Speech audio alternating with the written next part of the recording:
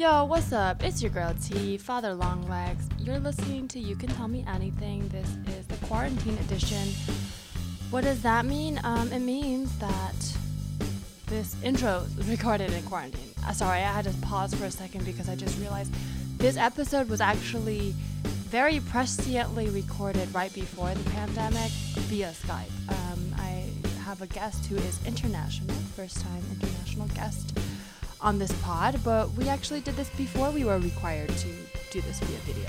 So I guess, manifested it a little bit.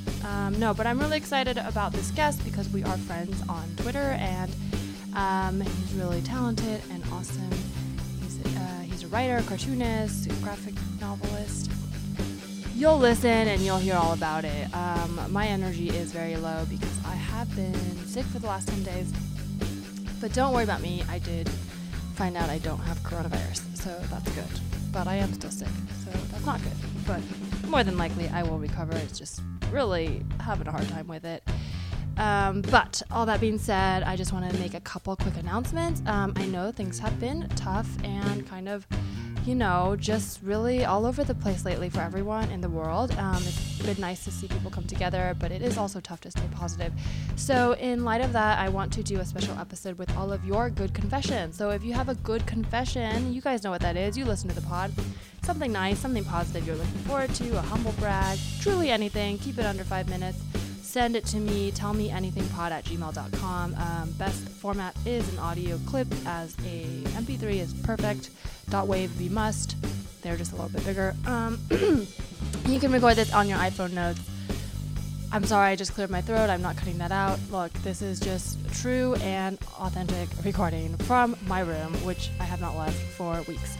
Very fun. Okay, submit your good confessions. I'd love to hear it. I hope you guys would too. Just ways to stay positive. Or if you don't have anything positive, I imagine you can think of something, but if you really want to submit and you're like, there's just nothing I can think of, just why don't you give us a tip of something that, a way to stay positive? Or truly, the whole idea is just these are good things. So if it has to be like something you're watching that you love, I don't know. You guys figure it out. It's not very strict. The idea is I want to put together an episode from all of your confidant good confessions. So let's see if it works. Send it to me. Email me. And speaking of email, you can also join the Confidant newsletter, the Super Confidant newsletter, I should say, paypal.me/youcanTellMeAnything. Reminder, send $5 or more before the 5th of the month, so the next one's April 5th, and you'll be included on the newsletter, which includes video blog from me, private confession, that only goes to the Super Confidants. Usually some photos, some write-ups. Maybe I'll share poems. I don't know. I'm really, really stingy about sharing my poems. There's probably like 2 people I've sent them to ever in my life, but I might send them to you guys if I feel like it. So maybe I will, maybe I won't. But you'll get some exclusive content as well as crazy stories. Some crazy stuff happened this week and month, which I can tell you, but I won't tell you now here on the pod. Wow, I'm rambling. Okay, final announcement.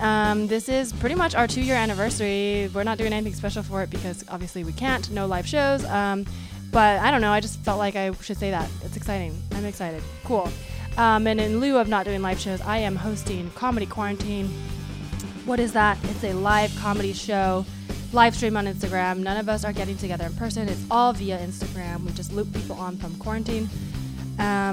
That's going to be on Instagram live at Comedy Quarantine, Monday through Fridays at 7 p.m. Pacific. I co-host with Babs Gray, so if I'm not the host, I'm definitely in the audience lurking. So I'll be basically doing that until we get out of here. Okay, guys, enjoy this episode. I gotta stop talking. I'm losing my voice. Enjoy. Bye. You can tell her, you can tell her anything. She's a real good listener. You can tell her anything. Hey guys, it's Teresa, Father Longlegs. You're listening to You Can Tell Me Anything. This is the podcast where comedians confess something they've never told anyone before. Except today we have a special twist. This is, I guess he is a comedian because he's very funny, and that's how I found him on Twitter. But he is actually a comic book writer, a graphic novel. I'll let him say what his title is. I feel like I'm butchering it. But we met on Twitter, very funny, and a confidant. And I was like, you gotta come on the pod. It's Ryan Estrada. What's up? Hello. Yeah, I'm a cartoonist. I do actually do stand-up comedy here in Do you really? South Korea. That's so Yeah, cool. I'm not saying I'm good at it, but I do it. Do you do it in English? Also, is this yeah. camera? We're also, for the listeners, there's so many contraptions on my desk. There's like 2 microphones, an iPad, and my computer and a Zoom recorder. So I feel like one of those, like the guy in Jurassic Park with all the computers. You do stand-up, and do you do it in English? Yeah, I do it in English. There's a bunch of open mics here of different kinds of things, and I kind of test material out before I make it into comics.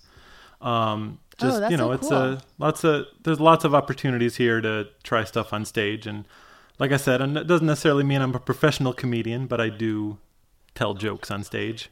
That's awesome. And you have a comic book that's coming out in May.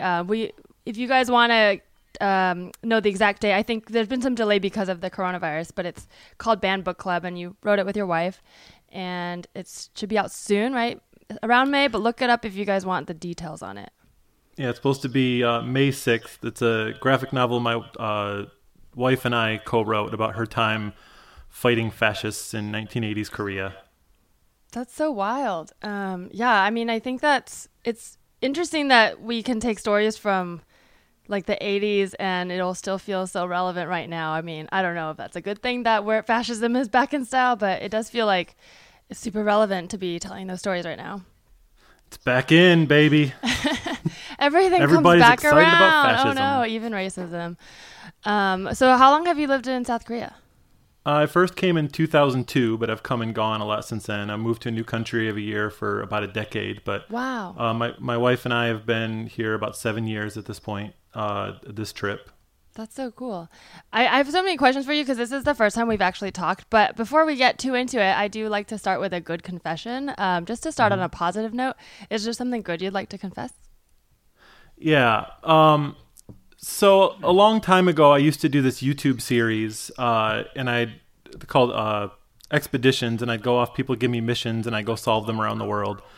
And I did a lot of like good deed kind of videos back then, where I'd like do something nice for someone. And like years later, as I'd see other people doing videos, I started to feel like really weird about it.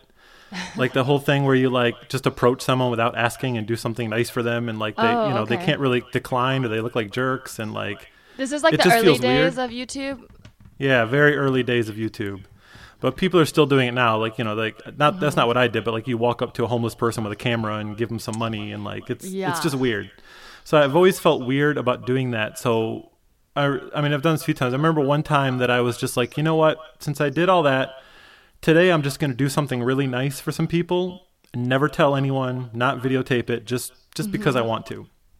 So I was at a train station and I went to the fast food restaurant and I ordered like, I think it was like 30 combo meals. Oh, wow. And it was early in the morning, and there were like homeless people sleeping all over the subway. And so I didn't want to wake them, so I just went around, like I had 30 of them. I found as many people as I could and just set them next to them. So when they wake up, they'd wake up to like coffee and food and everything. And I got to the end of the subway line, and I started walking back, and I noticed that the meals were already gone. And I'm happy, but I realized everybody's still sleeping. Oh. So I'm confused. And then I see this one homeless dude running down the hallway with 30 bags of fast food, going hee, really excited. So I never told anyone about it because that wasn't the point of it. And none of the people I did it for knew, but I know that I did it. So that's my good confession. That's a great confession. Wait, so then one guy got all of them, but he's still hungry, so he was happy. I made that guy happy. Yeah. It's always like, it sounds so silly, but like, because sometimes when you want to give out stuff to homeless people, like, because I've done it with groups and then also without, and it helps to go with the group because I think sometimes they have like a rhythm and like like they know where to go and they have relationships with the people on the street. But one time when I was living in New York, very young, like right out of college, I remember my production company I was working at, they were just getting rid of a ton of stuff for the holidays, and like I was like the last one there, and I was just like, there's all these things like blankets and jackets. It's like, oh, I'll just give them away to homeless people. But it took me so long because I realized I just didn't know where to go, and so I was walking around trying to give it to people, and then there were people who maybe looked homeless, but I didn't want to assume, and there was a lot of that where I was like, Wow. This was also before I did comedy. Now I feel like this could be a funny bit. I mean, more about myself and less about, the people, but just me trying to do a good thing and then realizing like, I should probably have researched this. It's not, you can't just go out and like hand out essentially what was junk. I mean, it was like, it was nice, but basically I thought, oh, I'll just give it to someone. Like, no, it's not that easy. Yeah. But yeah, so from then on, whenever I've tried to go, I'm like, okay, let me look up a group because I'm pretty incompetent at this, passing out things. Yeah, it's a very fine line you got to walk when you're doing stuff like that, because you don't like, you don't want to like make it about yourself and like expect something from them and like expect a certain reaction. Yeah. If you want to do something for someone, you really just got to do it. And like I said, that's why I felt so weird about those videos. Like I watch videos now and be like, oh, that guy's a jerk, and then I'm like, my videos were so much worse than that. Well, you didn't know. I mean, it's a learning experience. I think you kind of had your heart in the right place. But yeah, I think that you're right. What you said about like doing it not for yourself, because like it's hard to discern that, because I think doing a good deed is still a good deed, and I'm sure it has positive value.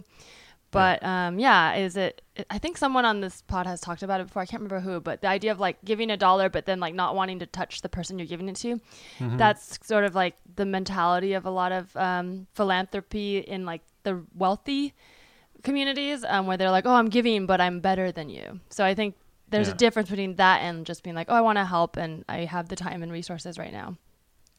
Yeah, it's just like, and it's not like there's some global karma you need to like have the exact right intentions to do something. It's just make sure you're not creating some kind of pressure. Like you wouldn't go up to any other stranger with a camera before asking and put them in your YouTube video. So why are you doing it for a person that that can't say no because you're giving them something that they need? Have you watched The Good Place? Not to make this a TV podcast, but they do have, of course. They address that very thing where people do good deeds for the wrong reasons. Yep. But yeah, you guys can, I'm sure it's a well-known show. They don't need my publicity. Well, you listen to this pod, so you know that I like to talk about therapy. But I know you're in South Korea, you travel a lot. So how do you sort of stay like up to date with mental health? Like how do you, make sure that you're feeling good and all that? What's your relationship with therapy and that whole realm? Yeah, I have like the weird thing about my brain chemistry is that I am just always excited about everything. I have like whatever the opposite of depression is, in just a way that like I can be in a horrible situation and just be like super into it. So like not just neutral and calm, but like finding the positive. So you're literally like an optimist about situations. Yeah, like I've been in situations where I've like been in horrible danger, being like near being eaten by lions, being thrown out of a train, being like all the situations. And I'm just excited about like, am I going to make a comic about it? Am I going to tell a story on a podcast? I'm into it. So and it's something that's just always how my brain has worked. And, so I don't know what caused it. I don't know why I'm like that. Mostly it's just, I think because I'm a storyteller, like that's just what I'm so obsessed with. That's what I think about. And so just the negative aspects of a situation just never really occur to me. And I'm just always super happy. That's really interesting because, well, I mean, I do have follow-up questions, but the first thing I thought of was negative isn't, I mean, there are negative emotions that come with things, obviously, and then there's also just like not processing, but I think the whole range of emotions is valid. So what's interesting to me there is it's almost like, is it a conscious decision or at some point did you make a subconscious decision to be happy because you didn't want to feel the bad stuff, or since you've known, you've always sort of just naturally reacted in a positive way? I think I've always just reacted in a positive way, and I'm not saying that's a good thing. Like there are situations that like where like I said, I was in mortal danger, and a little bit of fear and dread might have saved my life if I. Wait, were you really chased by lions? Or was that an example? I was lost in the Masai Mara, which is like where the Lion King took place, basically, but the other side of the border, and I didn't know that it was a protected wildlife reserve you weren't supposed to go into, and I just went wandering around. And I didn't see I saw the lions later, but when I was there, I found out later from zoologists that I had been like chilling out where lions had just killed some animals. So Wow. Well, so then they weren't hungry because they just killed. So that's good. Well, I want to learn a little bit more. I mean, because you typically, a lot of the people I have on, I've like talked to before and I know them. So I just like for me and also the listeners, you have such an interesting life and you travel. Obviously, you have you tell a lot of stories. You've written comic books. What kind of give me like a little bit of the summary of like what got you into comics? I mean, you like comedy because you do stand up. Is what drew you to that sort of art form? I guess just since before I can make memories, I've wanted to be a cartoonist. I was pitching to newspapers when I was 5 years old. Oh, wow. Straight up like putting together pitch packets. Really? Where did you grow up? I grew up in Michigan. Okay. What was your favorite cartoon growing up? Back then, it comic? was Garfield. Okay, yeah, I love a Garfield. Yeah, I had the little books, and then they had the shiny covers. I remember those. Oh, yeah. I had a whole bookshelf. I had all of them and the different reprints, and I had a whole basically a shrine to Garfield when I was that young. And like the first comic I got published, I actually finally got published when I was 15. I didn't get the job when I was 6, but I kept bugging them. They hired me when I was 15, and the comic I did was about an orange cat who's too lazy to chase mice. So my influences were very visible. But yeah, I just kept doing that and loved it. And then eventually I just started traveling because I realized I could live wherever I wanted, and I would just go to wherever seemed cool, have adventures, and then make comics about them. That's so cool. Did you know I don't know if I've said this on the pod, but my first play / I guess it's the first play I ever wrote was in 2nd grade about a cat who gets a job. It was called Cat Needs a Job. But there's a cat in it. I don't think he was orange, but something about cats, man. Well, you're going to produce it now? You still have it around somewhere? It probably exists somewhere. There's really not much to it. The cat goes around, looks for a job. It follows that childhood formula where it's like, there's a mission. He tries in these places. He fails and then gets it. But there's a witch, and then you have to kill the witch. And that was kind of it. I think you should produce it without a single cut. Should I do Just that? exactly Okay. as written. Do it. Maybe I'll do a dramatized version and have it read on the pod. That would be fun. Nice. That's so cool. I mean, that's really astounding. I mean, you must know that most people don't get their first comic published that young, and you always had this ambition and drive. So has your life always been sort of like you knew exactly what you wanted to do? Basically. I mean, I didn't know that I wanted to travel until that started. Like the dream was always go and work in LA, work for Disney or something like that. And then I just started traveling because everyone got laid off in the animation industry when I graduated. So I just started traveling just to, have a job. And I'm like, wait, I like this so much better. And I can just make comics on my own and not have to work for a big company and, answer to other people. I can get stuff done on my own, get it done fast, and live wherever I want. And I was living the kind of life where I could just watch a YouTube video about sloths and be like, yep, moving to Panama, moving to Costa Rica. And yeah, so that's just what, that kind of changed at that point when I realized that. And so now I'm just a world traveling cartoonist. That's the coolest life. I mean, you're right. There's nothing negative to be thought about that. It seems like you're achieving the dream. So that is very cool. So you always like to travel. I'm trying to get a sense of your mindset and worldview. So I love traveling and seeing the world, but sometimes when I travel, for me, it's about escaping something. But you seem to find your home in all these places. But at the same time, there's a expiration date, because the way you talk about it, you're like, I stay here for 10 years and then I move.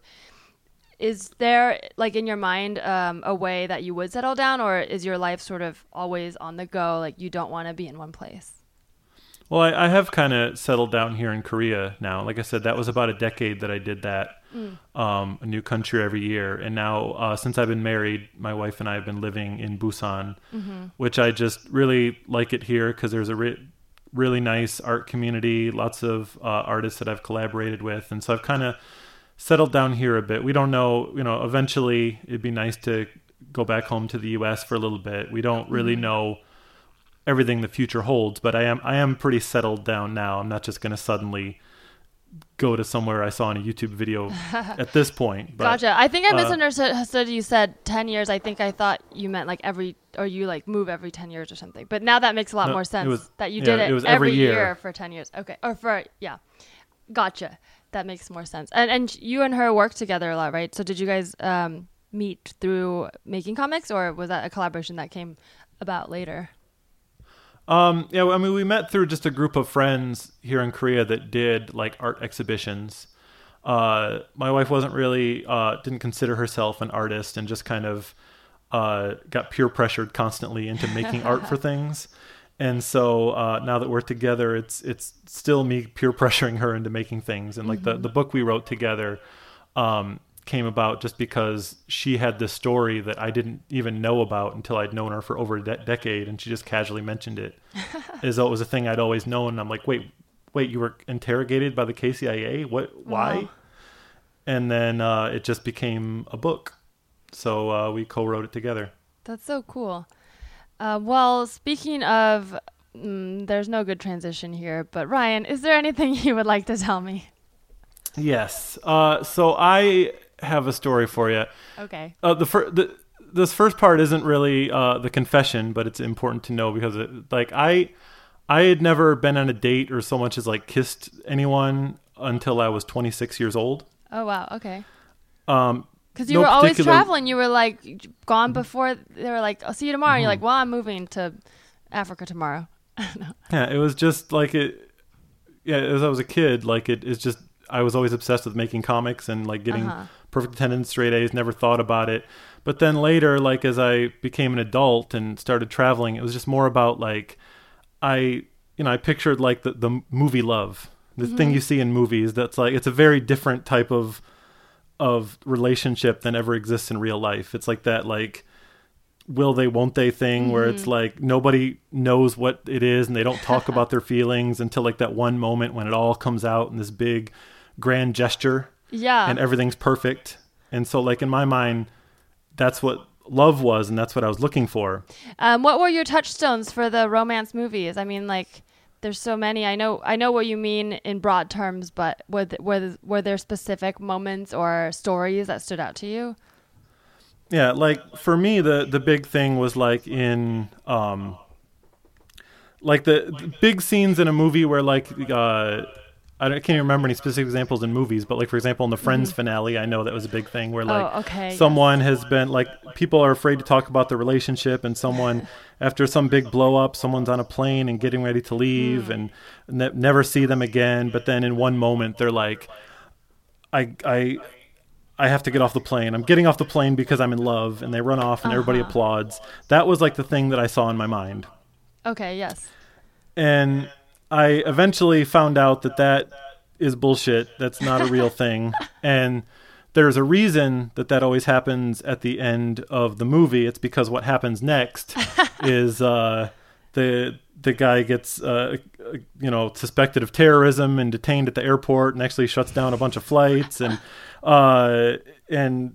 it's the reason that I know that is because what my actual confession is that I was the guy that got off the plane. Wow. Okay.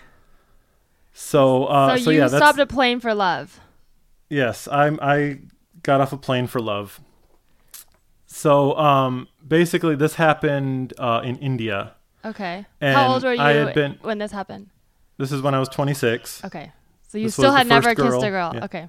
Yeah, this was the first girl I ever kissed, and it was like someone that a coworker at I was teaching at a call center at that point, and it was just this like very like in the movies, we don't quite know what this is, and just kind of talking a lot and holding hands and going on trips together, and I was just a nerd who had never kissed anyone, and her parents wanted her to have an arranged marriage, so we really didn't know what the future of this was or what it was. And then this went on for a while until it was getting close to the end of my contract in India, and I'm getting ready to leave, and we still haven't really talked about what is this and where is it going. And then one day she just says, like, I wish there was a place we could be together and no one would judge us, and we could do whatever we wanted. And so I just said, we could do that. You could come with me. Wow, what a line. And, you had lines. Yeah. Which is like, we've never even said we're in a relationship, but all of a sudden I'm saying, like, move across the country with me. But she said yes. She agreed to do this. And so we figured out that it was going to be kind of complicated. I would have to go first once my contract was up. She was going to have to apply for a visa. I was moving to Mexico. And I'd gotten this big house there to make art. And she was going to apply for the visa and all that, get all that taken care of, and then come out and join me. And so I went out first. And I thought it was just going to be like a few weeks, but it ended up being like months and months we were apart. And we were always, chatting online and talking. And it was just kind of hard being apart. And then one day she just goes, when I'm at work, I just picture finishing a call, turning around and seeing you there like you always were, and you're there holding a single rose. And I'm like, oh yeah, that's so sweet. That'd be just like the movies. Too bad I can't actually do that. And immediately I'm going to do that. Wow. Because that's what they would do in the movie, right? So, yeah. They would just get on a plane. So I spent thousands of dollars. I had to go get a visa to India first, and I'd fly from Mexico to Chicago, stay a couple nights to get the visa, then fly last minute flight to India.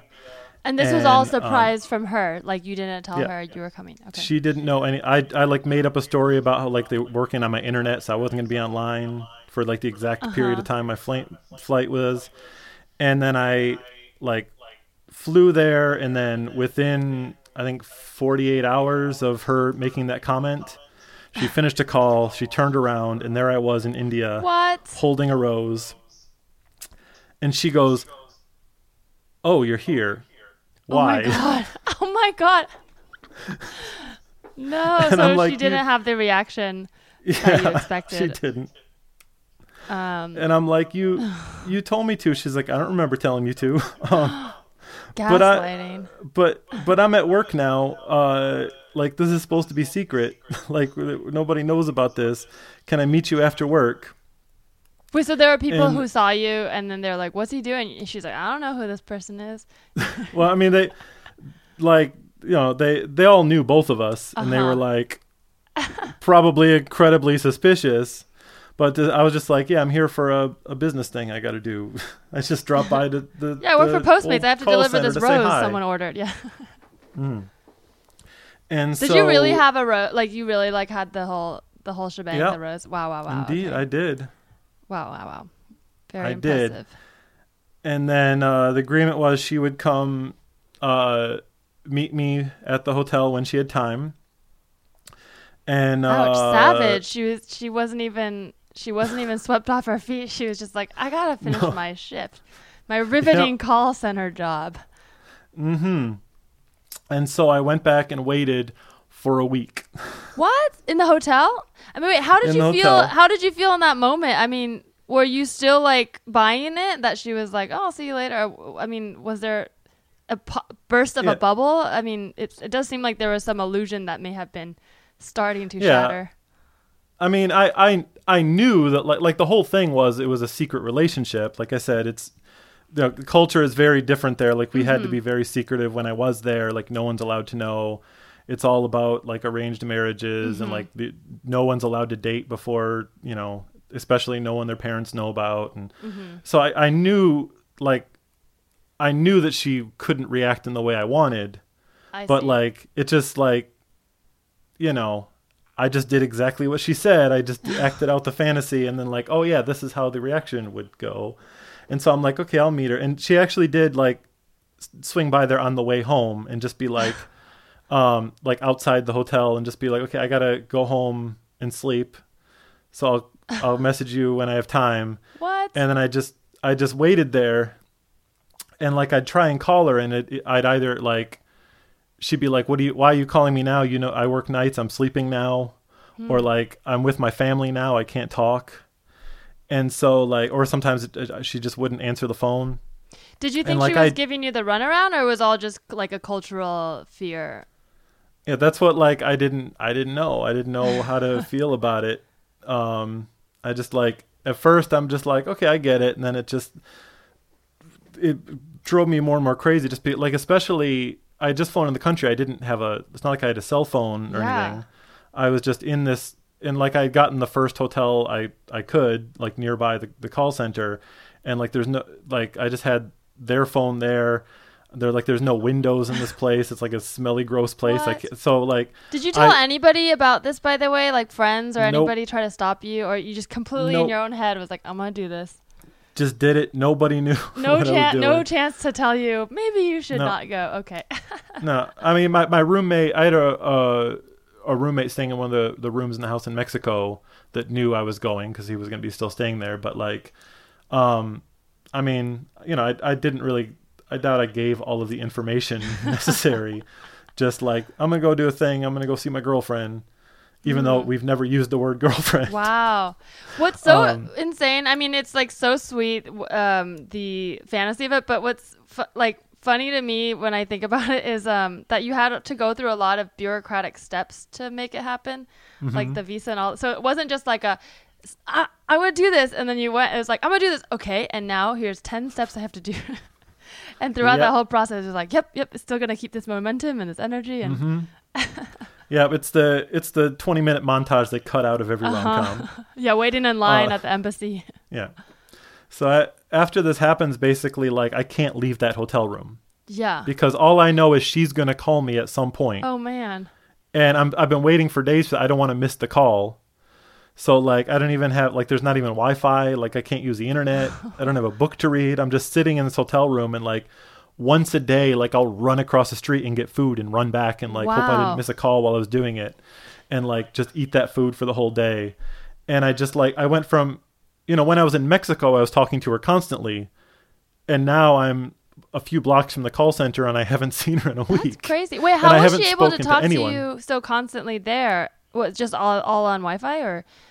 Yeah, actually what I did was I figured out, I was able to talk to her at work because I figured out how to hack Citibank's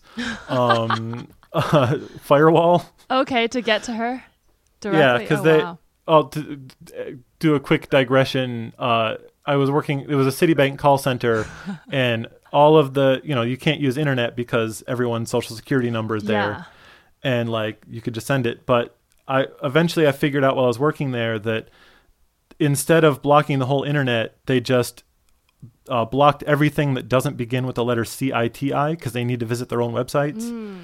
So I registered CITI.my own website. What? And I made a little chat thing. So hypothetically, we could have pulled off the world's largest. You made your own chat, like you coded an app? Well, I mean, this website? I just put like an existing like plugin. Wow. On a blank page. This is so much effort for. I mean, just amazing. I mean, I didn't know that this was possible. The links. I mean, you're really making me realize that the kinds of nice things people have done for me are nowhere near nice in comparison. I'm just like, wow, the standard has been raised. The standard has been raised. There you go. A website created, a bank hacked just to talk to. There you go. I mean, it was a very easy hack because they have very terrible security. I mean, yeah, this like, doesn't make me feel better, but I'm not a Citibank person, so that's okay. Yeah. But, like I was saying, we could have pulled off the world's largest financial scam at any point with that website, but we just flirted. That's so wild. But now, Your so we life did is that so constantly while I was there in Mexico, but now I don't have Wi-Fi and I can't, you know, we're just not speaking to anyone at all. I'm not interacting with any human beings whatsoever. And so after this went on for about a week, that's when I realized, oh, hey, wait a minute. Maybe maybe this isn't a real thing. Maybe she doesn't really want me here. And so, like, that's when I tried to call her, and I called, and it rang, and it rang, and it rang, and I disconnected. I called again, and I did that for like 10 minutes straight. And I'm like, I guess that's my sign. Wow. I finally left the room. I went to an internet cafe, and I booked a ticket to go home. Oh my God! Without even seeing And- her, she Yeah, didn't give you like a "don't talk to me." She was just like, "Just keep waiting." Yeah, but like 3 days had passed, I hadn't spoken to her at all, and I'm like, I guess I just Wow. gotta I'd saved up so much money for this trip. I spent like a quarter of it to fly here. Oh my God! I was spending so much every day to stay there, so I booked like I'd spent another quarter for like a last minute trip. Flying out that day or somewhere man. that day to and from India is not cheap. Wow. So I booked it, and then when I went back to pack my stuff, the phone was ringing. Oh my God! It's like a movie. Yep, that's when the call finally came, and she's like, "Hey, I'm free now. You want to have some lunch?" What? Yep. That's wild. And so I'm like, "All right, sure," and because I still had like 10 hours for the flight or something. Oh my God. And so I went to lunch, and like she was acting like there was like nothing had happened. She's just chatting like friendly, like talking about the latest call center gossip and everything that's been going on during the week. Was she And- acting like nothing had happened, like the whole relationship, or just that she hadn't totally ghosted you for a week, but she's like, we're Just- chummy again? She was just acting like you were meeting a friend for Oh, okay, so for not lunch. romantically, but like Yeah. friendly. Okay. nothing romantic there. I mean, especially in public, that's what our relationship was. Gotcha. Like you couldn't do any public displays of affection. Mm-hmm. It'd be a big drama. But so we're just having a normal meal, and all of a sudden it's my turn to talk, and I just say, "By the way, I booked my flight home." Mm-hmm. And suddenly she was so upset and like, "Why would you do that without talking to me?" I'm like, Oh my I God. haven't been able to talk to you. I've been calling you all week." And basically, like it came down to, she said, "If you get on that plane, I'm not coming to Mexico, What? and you might never see me again." And I'm like, "What? No, like, let's just forget this happened. Like, let's do the original plan. I'll go there. Your visa should be coming soon, right?" And she didn't say anything. And I'm like, "You applied for the visa, right?" And she's like, "No, I didn't apply for the visa." And I'm like, "You didn't even apply for the visa." So that's when I realized, like, I gotta go. And I'm like, "Okay, well, anyway, Yeah. I gotta go catch my flight." What And I was left. your in your mind, like your ideal situation of like showing up? Because it seemed like at this point you still thought down the road she's going to come visit you. So this trip was like, in the best case scenario, what would have happened? Like you would have just saw her for a few days and went back home to Mexico, or what did you see the good version of this playing out as? I mean, the ideal situation would be like I show up. It's just like a movie. I sweep her off her feet. We walk out of the call center like in Credits roll. See, well, the thing is, like, I know there's so many romantic comedies that I'm referencing in my head, but I realize I only know the Simpsons parodies. So, like, when Homer carries Marge out of the thing like that, and then Well, there's a call center in Slumdog Millionaire, but that was really epic because it's like over many years, and then he goes on a game show. But like, those are like some grand gesture stories where you're like, wow, the love that never dies years later. Yeah, and the hope was that, the visa would be processed at any moment, and I'd be there, and she'd get it, and we could leave back there together. Gotcha. That's what the hope was, but that didn't work out. So anyway, that's when I went and I got on the plane. Still holding the then- rose, just like wilted and. The I rose just was imagine long it gone. like I imagine it like it's the Beauty and the Beast rose. It's like in a glass case, and you're like, your time is running out, and. Yeah, I mean, I gave that to her, and that was probably like in a call center trash can, so no one asked her where the rose came so from. Who knows? Sad. But as like I said, like that was the moment where I realized, oh, she's not actually into this. But then as I'm sitting on the airplane, like everyone's coming and sitting down, the doors are still open, and I'm like, is it though?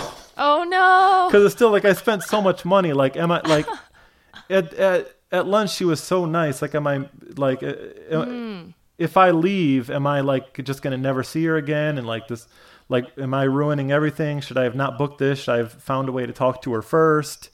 Wait, did she give you But any reason for like why it was such a extreme ultimatum? Like she was like, if you get on, I mean, to me it seems like she was for sure gaslighting. But just in that moment, did you wonder like, well, why?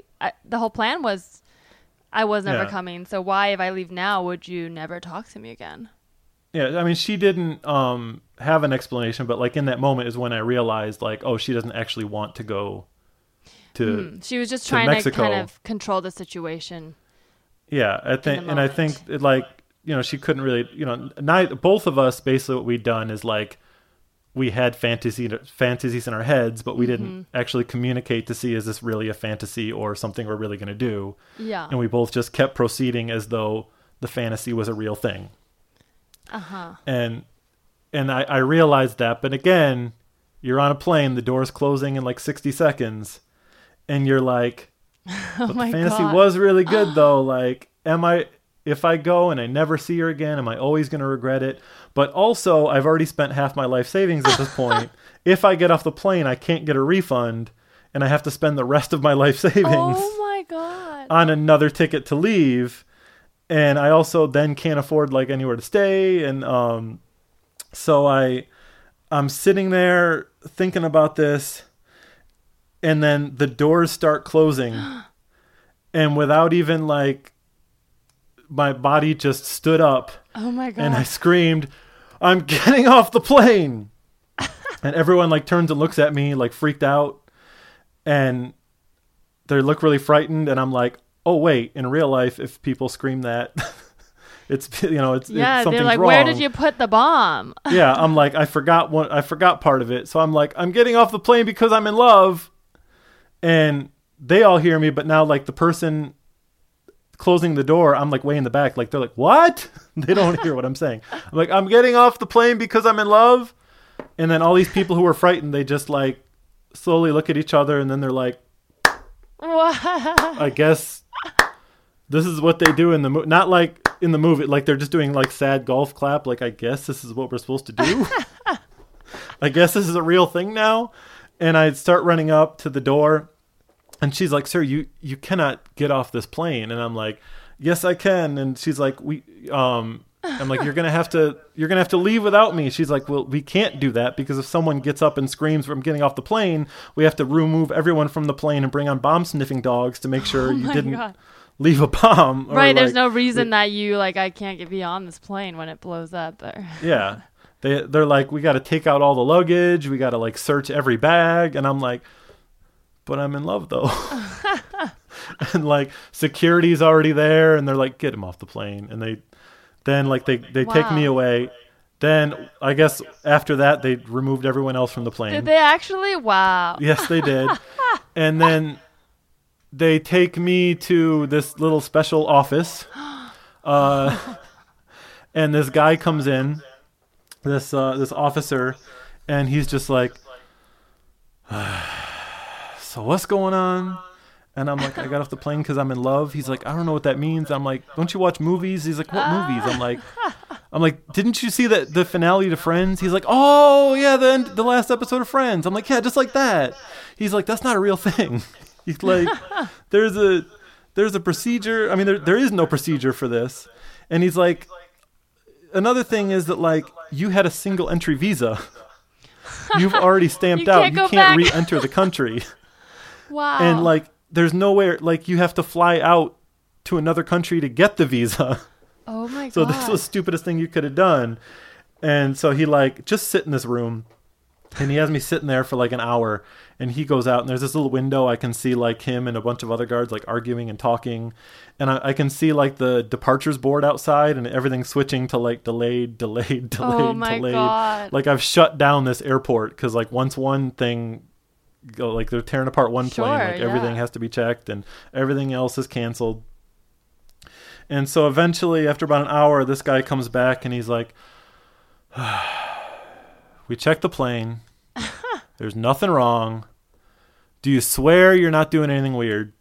And I'm like, well, it's pretty weird, but You're like, I came all said this what way I'm to doing. meet my non-girlfriend. It's pretty weird already, so.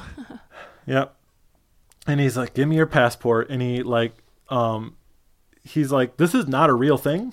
I don't know what the protocol for it. I'm just going to scribble this out with pen.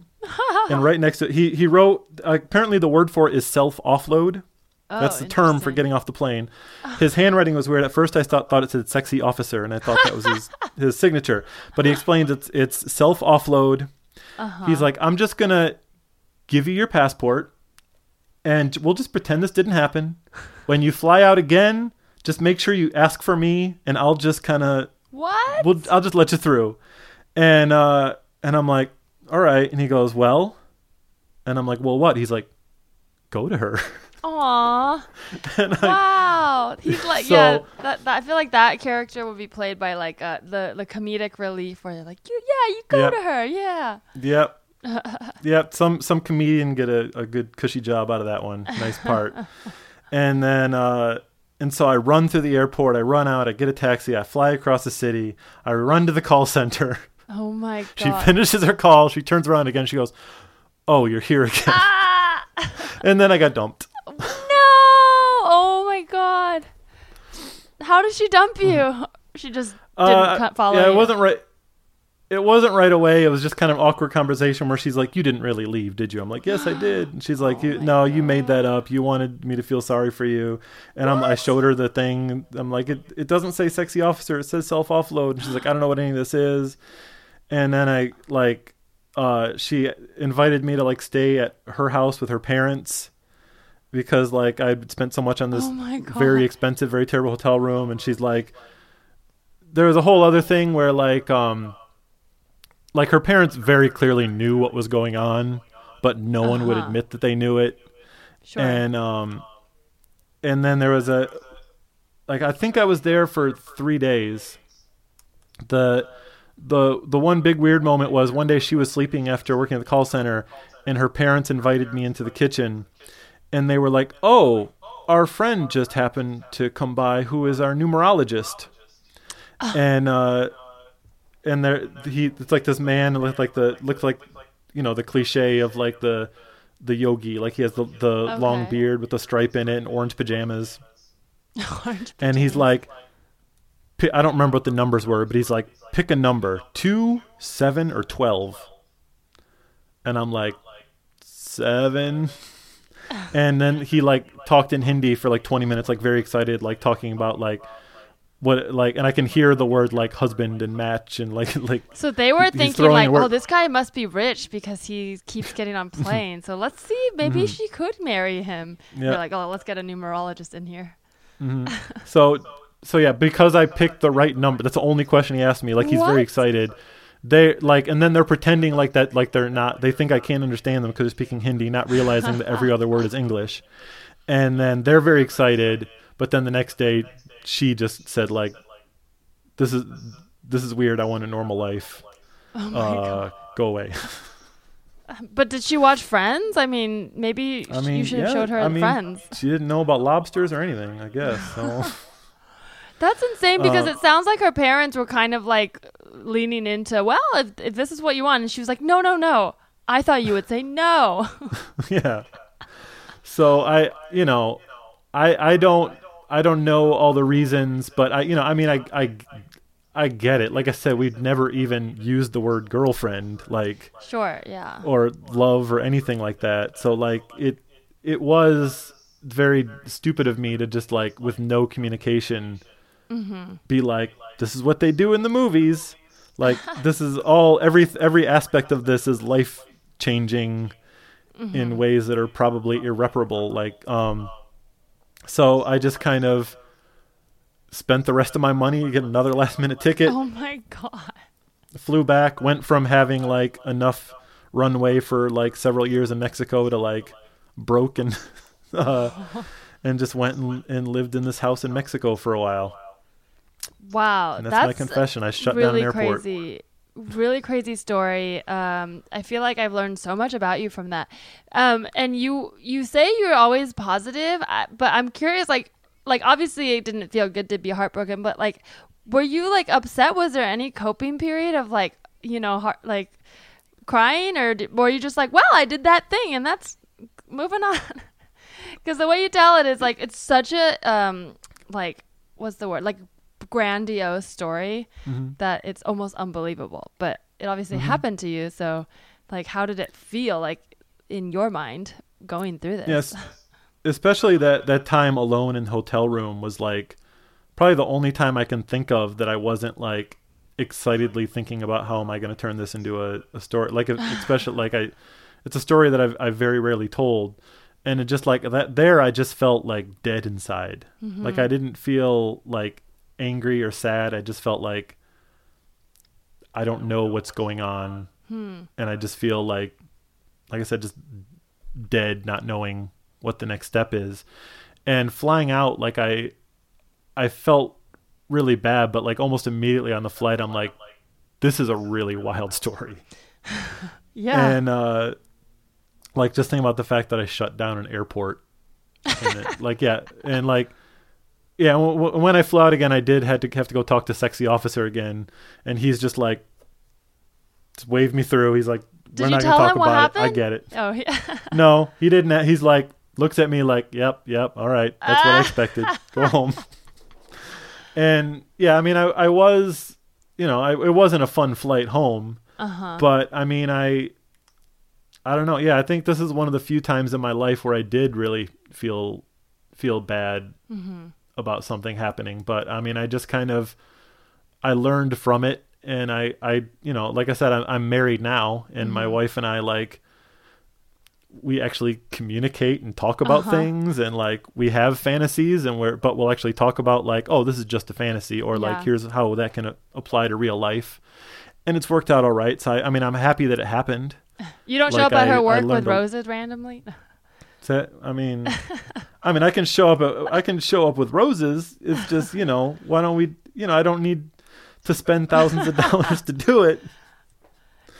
So yeah, I mean, I do, you know, I'm not saying I'm against romantic gestures. Just make sure that they're what the other person wants and isn't going to create this this huge impact on their life that they're expected to, you know, have a certain reaction to because I'm expecting it, and like it could potentially turn their life upside down. Yeah, that's a good way of putting it, because I think it totally, I mean, you were 26, but you were early in your dating career, right? Because it sounded like you're a late bloomer. So I think it's normal to early on have those sort of grandiose ideas of what relationships are. So it's not uncommon. It's just that you happen to also have a very interesting life where you're traveling a lot. So you're going to be heightened in your gesture. But I think you said something that was kind of, I wanted to touch on, like a key point with the idea of like communicating, because I think you can really like someone and have those crush feelings, but really at the end of the day, like it didn't sound like you guys really knew each other on a deep level, because you know, she didn't. Also, I'll say this, I'm sure some of it was cultural, but it sounded like she really gaslit you, and I'm sure it's like harder culturally for her to talk about it, but like it didn't sound like she handled that super well. Like she led you on, it seems, and maybe for her own gain, because it was fun to flirt without realizing the consequences of an earnest man actually showing up. So yeah, it sounds like in both situations, maybe you guys like had a different idea of what the thing was. But I think, yeah, it's not that you can't make grand gestures, it's that you make grand gestures after you know someone and know what the actual situation is. Yeah. Know what the reason for the grand gesture is, and like have an idea of what the reaction is going to be. Yeah. You know, just like you don't propose to someone unless you know what the answer is going to be. Don't fly to the other side of the world.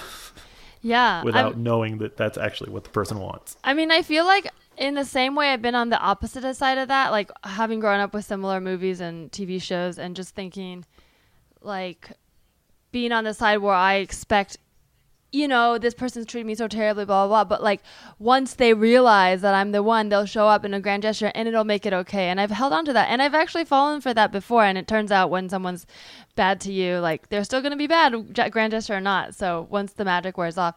So I've gotten better at that now. But I do think like it's, those kinds of images do make us think like, oh, well, that person's doing that thing. They showed up, even though, you know, they ignored me for a year, but now they're here. They moved here for me and they're saying they love me. So the movies say, and happily ever after.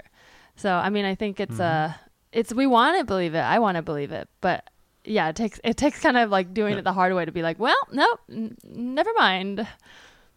Yeah. But most everything that they do in most everything the men do in those movies, like, would qualify for a restraining order in real Oh, life. 100%. And also in most of those movies, because of story structure, which I'm sure you've thought about as well, most of them make such a grave mistake that in real life is like, you crossed a boundary, and for that, you're out. Like, that's what it should be. But in movies, we're so invested in the relationship that we're like, yes, they cheated, but that was before they realized the truth. So now it's okay. But in real life, it's like, no, I think once you cross a boundary, you should just be like, all right, I'll take my lessons into the next relationship. You shouldn't really go back to someone who's like violated a boundary. But movies don't work like that. Movies love to, like, you know, really destroy it to build it back up. Yep. We all gotta learn to separate fiction from reality. But you kind of still live a very like cool like storybook life. So I mean, obviously you've changed your view on love in some ways, but it seems like you still have a very like imaginative worldview. I mean, how did that like did you do a 180, or did you sort of like temper it but still kind of do gestures, or like have like kind of sweeping like ideas for how things should go in life? I mean, the ideas I have in life are just to like live it without planning and like let things happen. And I do still live like I'm in a story. Like when I'm in a situation, sometimes I feel like I'm writing fiction because I'm like, what I'm thinking about, like what makes the best story. Not that I'm doing negative things because it makes a better story, but like once I get myself into trouble, like I'm thinking about it, not consciously, but like thinking about it as a plot that I'm a you're character thinking in. You're the character who needs an arc, so you're not going to avoid conflict. You're going to go head first into it. Someone said, I think it's a famous writer, I can't remember who, but they said the best stories happen to the people who can tell them. So I think that makes a lot of sense, because things happen to you, you also seek them out, but you are a good storyteller. So they're like, I think those two are not coincidental. Yeah, I mean, there's a lot of situations that I've gone in, very dangerous situations where it wasn't that I went in, purposely did something dangerous, but where I did something without researching whatsoever and just said, let's see what happens. Something's going to happen. Like that's how I ended up in that lion situation, was just because my sister invited me to Kenya, and I was just like, no spoilers. Don't tell me what's going to happen. Just tell me what airport to fly on and what bus to get on. And that's why I was lost in the Masai Mara. And I've done that a lot of the places that I travel. We got to kind of trying to find a compromise between me and my wife now, because she likes adventure, but not necessarily the type of adventure that I get into. So we need to find that compromise. I have gotten her like stuck in a coca war at one point. What? And gotten into some trouble. Oh yeah, there was a situation in Peru where we were taking a trip to the Amazon River, and while we were on our way, there was a huge war between the coca dealers and the government, and like there were guns and tanks, and what? Whoa. This all happened while we were sleeping in the hotel halfway, and then the next morning we had to like walk through the aftermath of it, and it was a whole weird thing. Man, that sounds dangerous. I mean, I can't even, like, your life is just so much more interesting than mine that it really does sound like I know these are real things that happen to you, but because it's like I've never been in that situation, it does just sound like a story. But stories are these stories that we hear and watch on TV are based in reality. So you've just done a sampler of a lot of them, a lot more than most people. Yeah, that's really interesting. Well, thank you for sharing that. And I think that was such a wild story. I'm going to be thinking about this for a while, because I feel like I shared similar views as you did when you were younger, but I didn't have the resources to do things like that. Like, I have shown up at someone's house in the middle of the night. I've done stuff like that, which is still pretty crazy, but I've never stopped a plane. Yet. I did consider one time, like in a similar fantasy relationship, where it was like long distance, and this guy would just kind of like play into the fantasy and say, like, he invited me to a wedding of his sister's like a week before, but really talk so like believably, like made it feel like it was not. And I kept being like, yeah, it's fun to play, but like, come on, like, let's ease off. But then he was like, no, I'm serious. And I did think about, what if I just bought a ticket and showed up? But then I was like, that's insane. But I could, like, 50-50 could have done that. But yeah, it is wild because we want to write the happy ending, and in order to get there, you're like, well, I have to like take that leap because that's what they do in the movies. And then if I didn't take the leap, then it's a no for sure. But yeah, I'm all for leaps. Just just think about them first a little bit and think about how they affect the lives of other people. Yeah.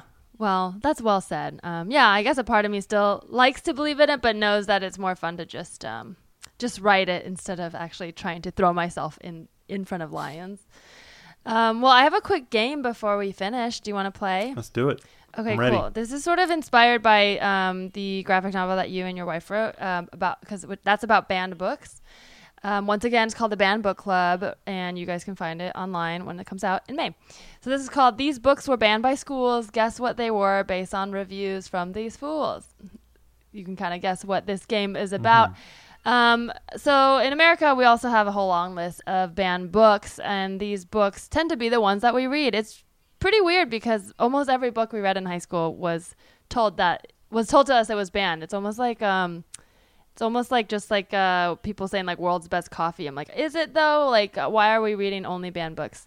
Obviously, I know that there is history there, but these are all books that you recognize from high school reading lists. Maybe there's a few children's books in here, but the game is simple. I'm going to read a few reviews. I'll start by reading one, and then if you need another clue, they get more informative as they go. And just have to guess what the banned book was. How's your knowledge of banned books? I'm guessing pretty good. We'll find out. Okay. I don't know. It's been a while. All right. Here's the first one. These are all pretty... I think you'll know these. Okay. This first one is a review by Sadia says, DNF, which is did not finish with about 4 or 5 chapters left. Kept hoping something would redeem the book, but alas, mindlessly watching YouTube vids would have been a far better use of my time. I'm going to read another one because that's very vague. Okay. Here's the second one by Atenwa Emmanuel. Same book. My world, what an incredibly boring book this is. I ran out of expletives reading this book. A solid 0.5 rating from me. There are a generation of people who enjoyed this book. Shudders. I read this book for nearly 2 years. I could have had children and still be reading it, but absolutely need to put myself out of this torture. God, I will dance in fire over and over again before attempting to read this book again. Okay, well, I'm going to guess the standard banned book with a lot of expletives is typically Catcher in the Rye. Ooh, close, but not quite. Okay, here's the final review. See if you can get it from this. Got this book for my 12-year-old son to read. Felt uneasy with all the un-PC language, so we stopped reading. No wonder his school took it off their list of books to read. Maybe we'll pick it back up when he's older. You're on the right track. It's the Huckleberry Finn? Yes, correct. Huckleberry Finn, right. Or Adventures of Huckleberry Finn by Mark Twain. Yeah, I remember reading that and having no context for all the bad words used, so I didn't think anything of it. And now I think it would make me as a parent uncomfortable. Well, I'm not a parent, but if I were. Because now I have all this context. So it's tricky because I'm glad that I learned it. It's good education, but I can see why adults have their own hang-ups because adults think about too many things. Anyways. Yeah, well, there are multiple different re-releases of that book where they've replaced the offending word with other words, including one where they replaced it with robot. So yeah, I did. Yeah, I saw that when I was looking up reviews. Yeah. Well, we won't get into that conversation. I feel like that's a long conversation. Okay. Here's another one. Okay, here's the first review. These books terrify me. They are badly written and they have plots that don't make sense. Read Artemis Fowl instead. Please! Exclamation point. Harry Potter? Yes! Good job. Right. You got that one. I do want to read one more of their reviews because I think these are funny. It says, didn't like the first one at all. Found it utter garbage. People told me I should read the last one, but it was better written, more mature. Tried it. Nope. Still garbage. Shame. People really going after successful books. What's the point? You think someone's really going to read your review and not buy Harry Potter? Witchcraft. Okay. Okay, here's one. Let's see if you this one's a little harder, but it's a children's book. Ordered because of all the high reviews, but found the story very morbid and scary for my young grandchildren. What a horrible story for little children. Do not recommend.